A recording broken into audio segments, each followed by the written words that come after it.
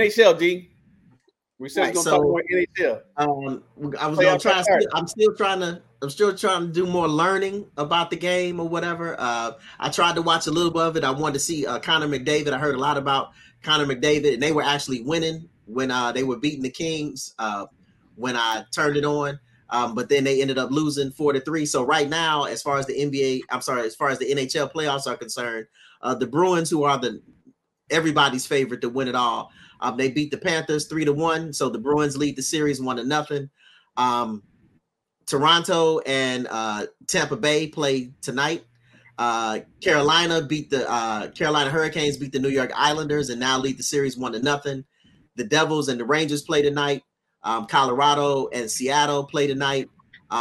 Minnesota Wild, so I have to root for Minnesota because my wife is from Minneapolis, and they actually beat the Dallas Stars, who used to be the Minnesota North Stars.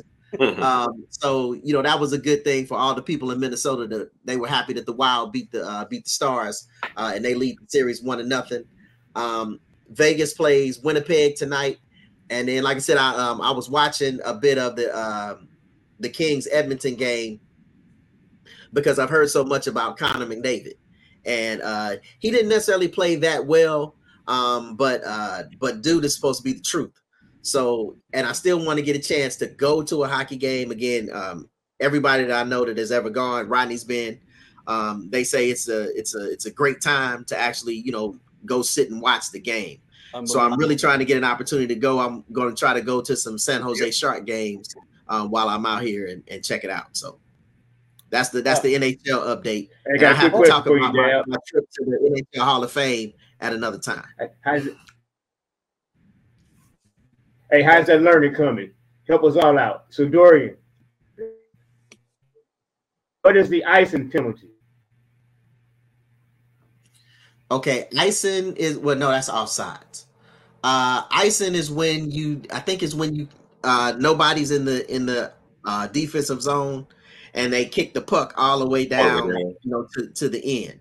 I know offsides is when you cross the blue line before the puck does.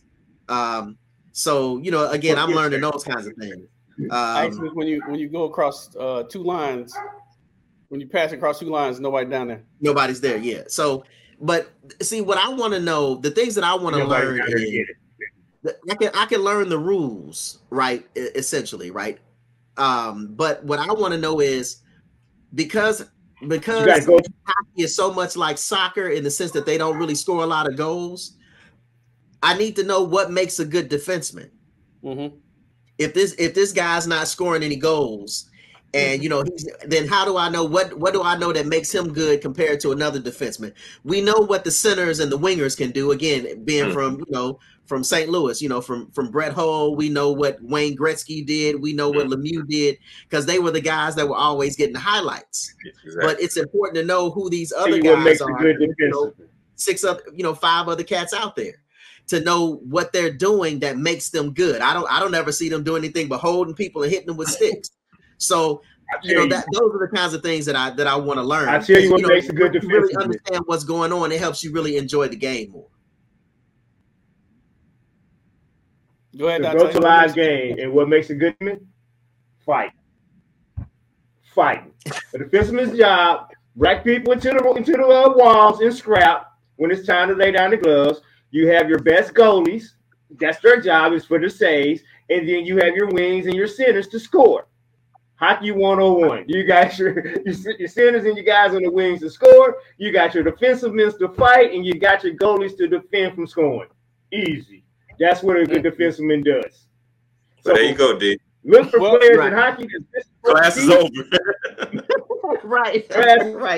Look for hockey. Fly. You will love it.